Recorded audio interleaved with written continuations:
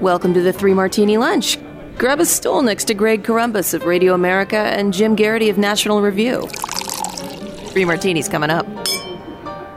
Hey, really glad you're with us for the Thursday edition of the Three Martini Lunch. As we mentioned yesterday, Jim Garrity was smart to skip town today so he doesn't have to do another day of disappointing midterm election analysis. But as we did say yesterday, it seems pretty likely, even more likely today than it did yesterday, that Republicans will be in control of the House.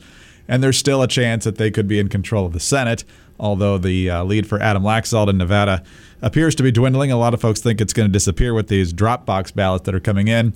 They're still really not counting at all in Arizona. Not really sure why. We do know about the problems on Tuesday, but by now they should be counting them. And, of course, we're headed to a runoff in Georgia, it looks like. So Scott Bertram of Hillsdale's 101.7 FM, Radio Free Hillsdale. He teaches journalism there as well. He's host of the Radio Free Hillsdale Hour and the Political Beats podcast. The Radio Free Hillsdale Hour can be found on Ricochet as well. And, Scott, let's just set the table here. We're not going to have a good martini. We're going to have a double-fisted bad, a bad/crazy, and then just a crazy that's a little bit away from politics. For those who have heard you on the podcast before or listened to your other podcast, they'll know you're originally from Illinois, and now that you work at Hillsdale, of course, you're in Michigan, and both states had a really rough election night. Being from Michigan myself, more familiarity with what's happening there. I think to explain where we stand now in Michigan, you have to go back to at least 2018 when voters there passed a constitutional amendment to have an independent panel instead of the legislature draw congressional and state legislative districts. And that came home to roost this time, with Democrats winning control of the state House and the state Senate. Meanwhile, Gretchen Whitmer gets reelected by double digits. I don't think anybody saw that one coming. Attorney General, Secretary of State, same thing. I don't know if they were both double digits, but both comfortably reelected.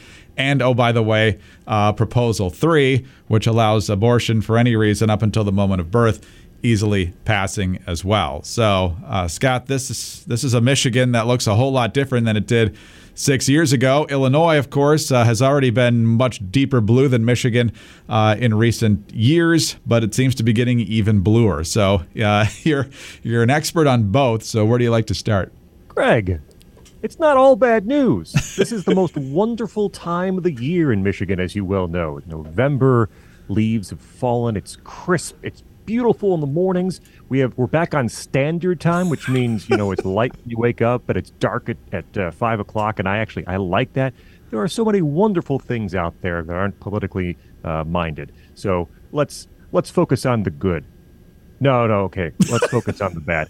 So I blame myself, Greg. I moved from Illinois to Michigan in 2016, January 2016. And apparently I somehow, in the trunk without knowing, brought along all of Illinois' politics with me to Michigan. And that's where we find ourselves now. It's a trifecta for Democrats in Michigan. They hold the governor's mansion, they hold the House, and they hold the Senate for the first time since 1983.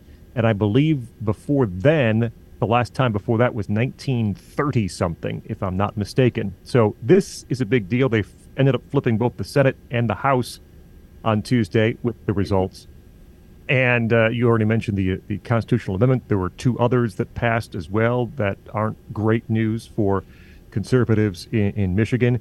And we are going to be in trouble, Greg. I can't soft sell this. When you have not had the levers of power in a state since 1983, there's 40 years of stuff that has been building, and now you have the opportunity to do what you've always wanted to do. State Senator Danya Polhanke, who was the Democrat ranking member on the Education Committee in the state Senate in Michigan, did a long Twitter thread on all the things that they want to do now that they have power. They're going to try to repeal right to work in Michigan. That probably is going to be the first thing they do. Sensible gun laws coming right up, she says. Teachers, you're going to get paid what you deserve. Education funding has been increasing in Michigan, even with Republicans in the House and Senate recently. For-profit charter schools, open your books. We're going to see where taxpayer money goes. There are large concerns here in Michigan about what Democrats will do and what they want to do for charter schools across the state, which serve a good slice of the population, including a large percentage of students in Detroit. But Democrats hate charter schools for obvious reasons. Every charter school is 50 jobs that aren't union jobs, teacher union jobs, and teacher unions fund largely Democratic campaigns across the state. They want to make it more expensive for corporate polluters. They're going to get adequate funding to K-12 schools, she says. But the funding already is adequate, as I'm sure we could talk about in a separate conversation. It's the way that money is used when it gets down to those schools. So there's a laundry list. They've been waiting for a long, long time, and they're going to try to execute all that stuff here in Michigan when 2023 rolls around. So we don't have a lot to look forward to in Michigan for the next 2 years politically. You mentioned Illinois, and Illinois has been, a dumpster fire of politics for an awfully long time. But boy, oh boy, this time there was optimism there that you'd flip a couple of House seats. Democrats perhaps got too aggressive in their remap, and Republicans could flip the 17th, which Trump won. The 17th district in Illinois, that was Sherry Bustos. Sherry Bustos was head of the DCCC, and she begged off running because she was so sure she was going to lose. Republicans couldn't flip that seat. They couldn't flip Illinois 6, which is the old Peter Roskam seat for a long time. Democrats held that. They couldn't flip Illinois 14, which is the far, far, far, far, far west and southwest suburbs of Chicago. Lost Illinois 13 because of a redistrict remap. All those seats were Democrat, will be Democrat in 2023. The Illinois Supreme Court, which they thought they had a chance to flip and at least stop some of the bad stuff, didn't do it. Lost an extra seat. It's going to be 5-2. Everywhere you look in these two states, one in which I live and one in which I still have many connections and pay attention to, bad stuff everywhere. Yeah, it's fascinating to watch because you've got two pretty deeply red states now with Ohio and Indiana.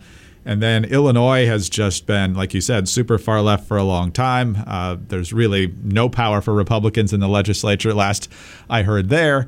And now for the situation in Michigan, not only have Democrats, gotten the maps they wanted, both for the federal and state legislative boundaries, but as you mentioned, they did pass another proposal, Proposal 2, which weakens the proof you need to present to be able to vote. They had voter ID requirements in Michigan, and now you just have to sign an affidavit saying you are who you are, and you no longer have to present photo ID, which is obviously going to weaken election security, and that makes it much harder, I would say, for Republicans to get back where they want to go, especially with these maps that they're going to be stuck with for the next decade. The argument there was people in favor were saying we're codifying voter ID. We're saying we're putting voter ID right in there. But of course, what they didn't say is the way they define voter ID is actually, yes, just sign this piece of paper that says you are who you are. Like the phrase voter ID doesn't mean anything if you define it down to simply signing a piece of paper. All right. Well, a lot of stress on midterm election night, a lot more than most of us conservatives were expecting. You might have eaten some not so great stuff. You might have had some adult beverages, and that means your liver probably didn't have the greatest night either. For anyone looking to ignite your fat-burning metabolism, boost your energy, transform how you look and feel, you got to start taking care of the liver. But now there's good news about how to get your liver functioning well again. There is a simple all-natural solution called Liver Health Formula.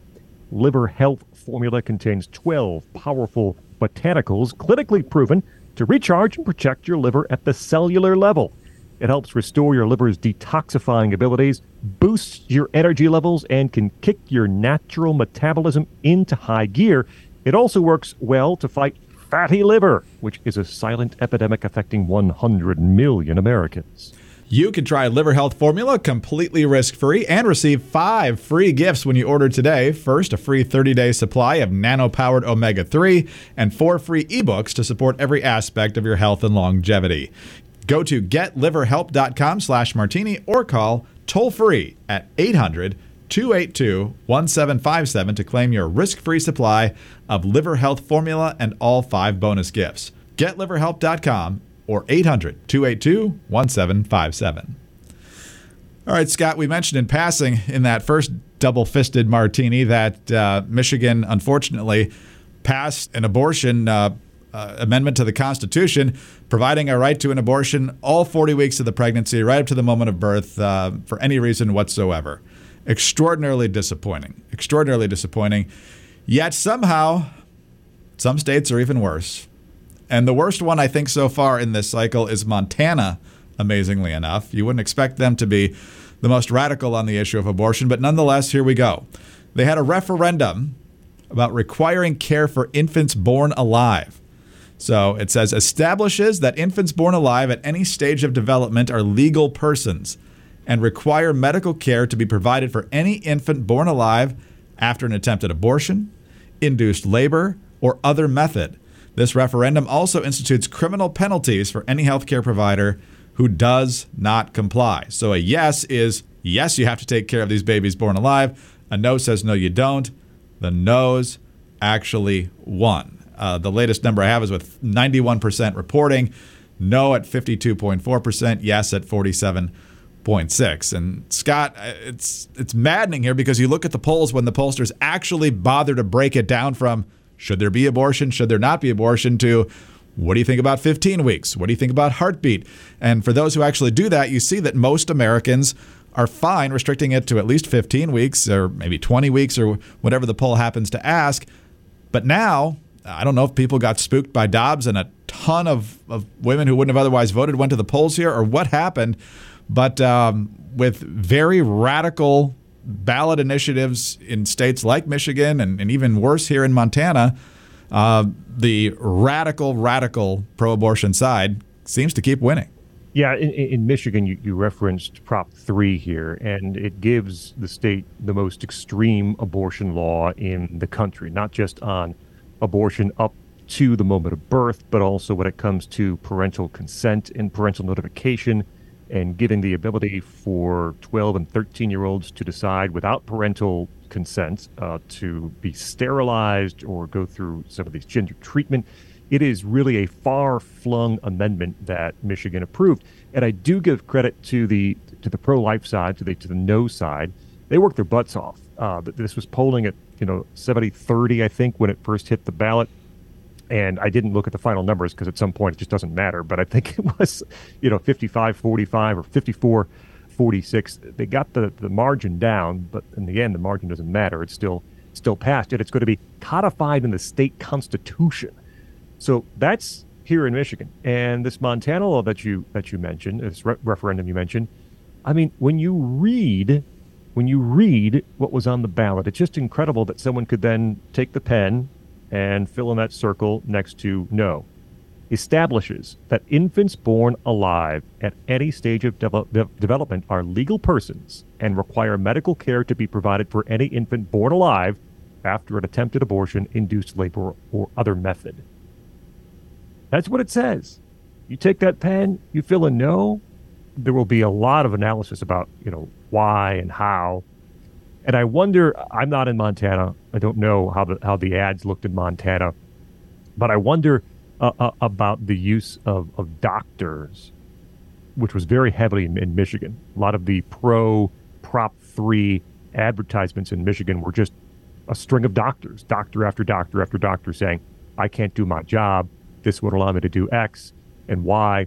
And I think part of the no on the referendum, there was some concern on the doctor's part that this law would make us provide life-saving medical care to an infant born alive who clearly was not going to survive. So parents pressuring doctors into doing these potentially life-saving maneuvers on a baby that clearly is not going to survive. I think that was part of the argument for no in Montana. But I do wonder if sort of the cascade of doctors in these ads is powerful to people who have not made up their minds on the referendums.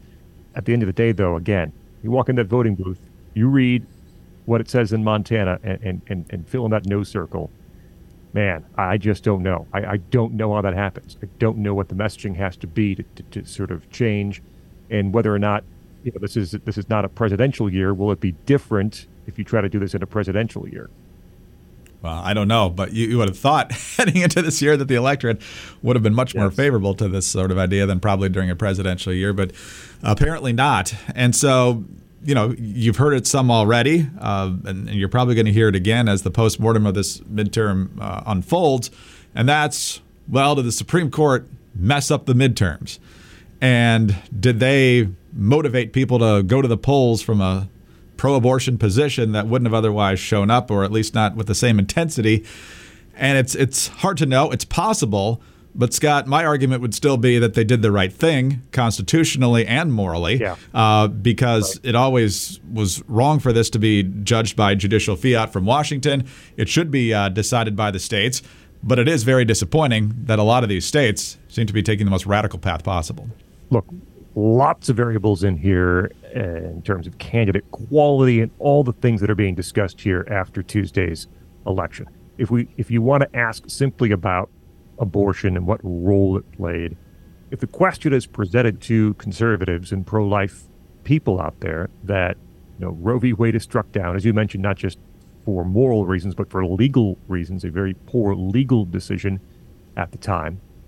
Roe v. Wade is overturned, and the price you pay at the ballot box is not losing seats, but simply maintaining a status quo, and you don't do quite as well as you think you might have. Is that a deal you make?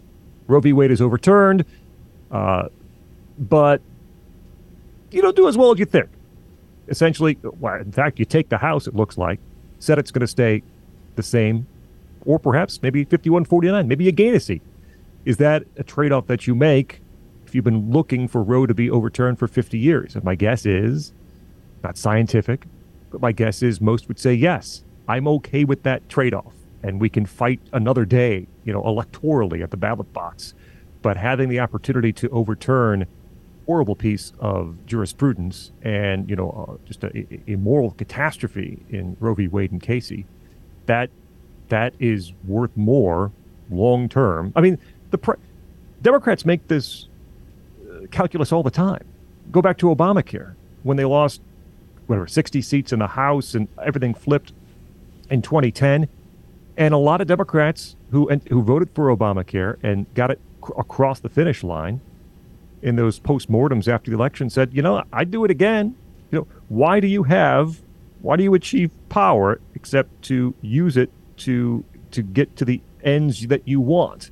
And this is a roundabout way because it wasn't, Donald Trump had to appoint judges to the Supreme Court who then would look at a case like this and decide in a constitutional way, but that's why you win, to be able to achieve the ends that you want. And so getting to a point now in which conservatives say, well, maybe we didn't do as well as we thought.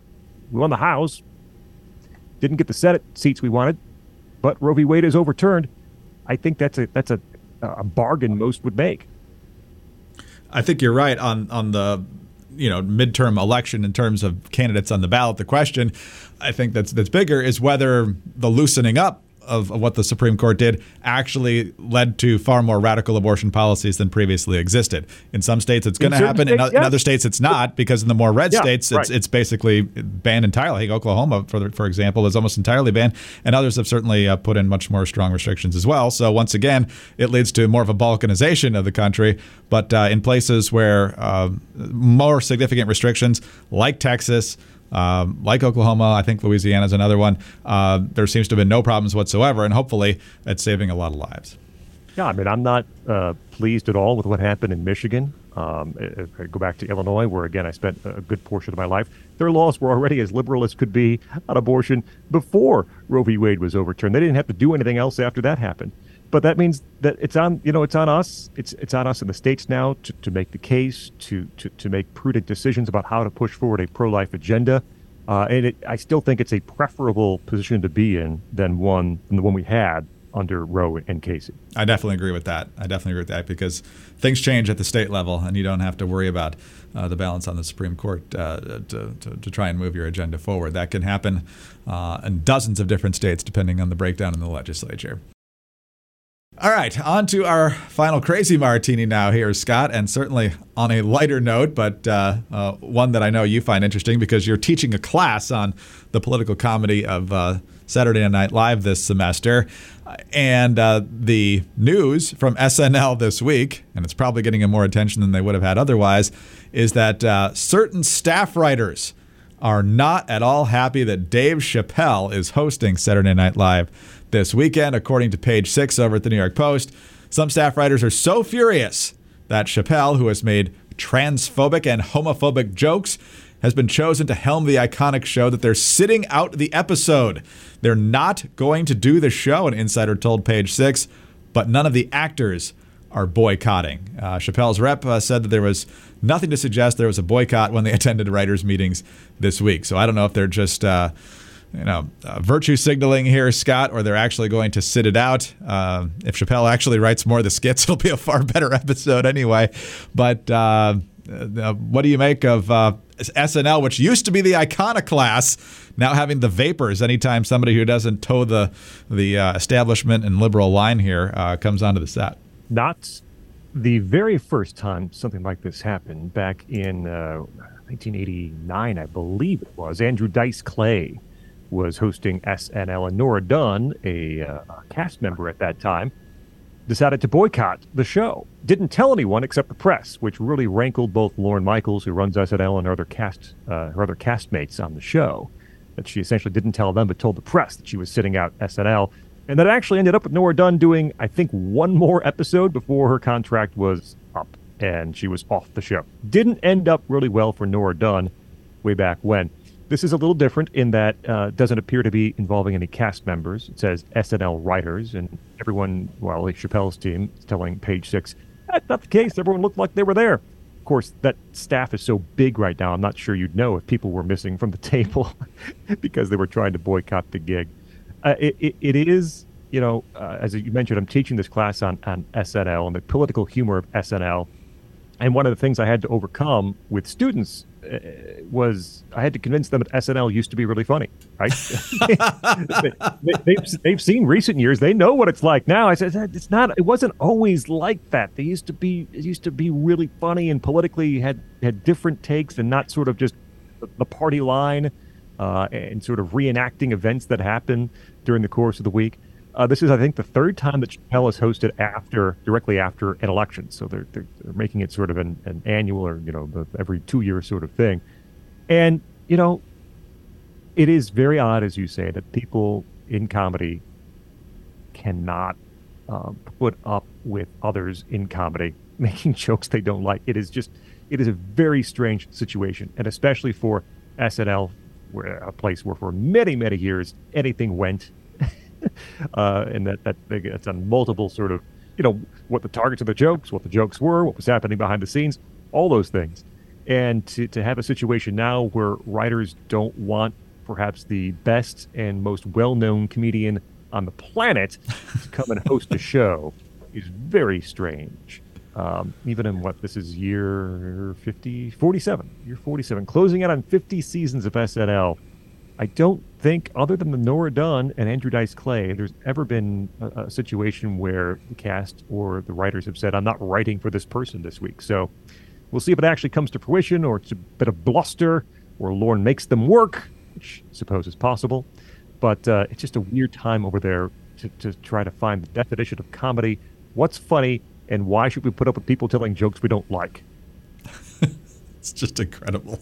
Well, I hope your stuff from the 80s and 90s and maybe even the very early 2000s has been entertaining for your students, even though most of that happened before they were born. But it actually was a very funny show, as most of our listeners probably know, for a long time, especially as we got into election season. But now, I mean, once you saw Kate McKinnon at a piano singing Hallelujah when Trump beat Hillary Clinton, you knew that any effort to have both sides attempt at humor in politics was deader than a doornail at 30 Rock. So the seeds of this are actually with the way the show treated Sarah Palin in 2008. It's one of the first times in the show that they didn't necessarily try to put an interesting twist or different sort of angle on a politician and simply presented the politician and said, this person is weird and goofy and you should agree with us that they're just not a good person. Like, they didn't do a lot with Sarah Palin. Tina Fey had the impression, but it was essentially just Tina Fey is not smart and not one of us, not an elite. She's from Alaska. She has a weird accent. And that's all they did. So I think 2008 is kind of the beginning of not the beginning of the end, but the beginning of the way that SNL largely treats political humor these days. Yeah, I think Obama also was a hinge point there because he became verboten to criticize, and then of course it was wall-to-wall Trump, and now Joe Biden, who might be the most lampoonable president of the television age, is also largely off limits, or at least in a very, very tame way compared to how he would have been treated a generation ago. That's okay, Greg. Some backbench state senator in Tennessee has said something mildly offensive, and he will be lampooned on Weekend Update this weekend. They are taking the shots at the big movers and shakers at SNL. Man, I wish I could take this class. Scott, always great to have you with us. Thanks for filling in for Jim today, and have a great weekend. We'll talk to you soon. Thank you, Greg. Scott Bertram is general manager of 101.7 WRFH, Radio Free Hillsdale, on the campus of Hillsdale College in Michigan, where he's also a teacher in journalism. He's also the host of the Radio Free Hillsdale Hour, which you can hear on Ricochet, among many other places, and he's host of the Political Beats podcast. I'm Greg Corombos of Radio America. Thanks so much for being with us today. Do subscribe to the 3 Martini Lunch if you don't already. Tell a friend about us as well. Thank you also for your 5-star ratings and your kind reviews. Please keep them coming. They're a huge help to us. Get us on your home devices. All you have to tell it is to play 3 Martini Lunch podcast. Follow us on Twitter. Scott is at Scott Bertram, SCOTBERTRAM. Jim, of course, is at Jim Garrity, and I'm at Dateline_DC. Have a great Thursday, and tune in again on Friday for the next 3 Martini Lunch. We know there's so much craziness going on in the news these days, but don't worry, because we're here to talk about it all. Elon Musk is finally the owner of Twitter and restoring free speech. And with Election Day less than a week away, it is more important than ever to remember to vote accordingly and vote to have your voice heard. Hey, it's the Chicks here from the Chicks on the Right podcast. Download and subscribe to our daily podcast to hear us pick apart and pick on the news of the day. Politics to pop culture, nobody's safe, but it's all fun. Subscribe on iTunes or wherever you get your podcasts.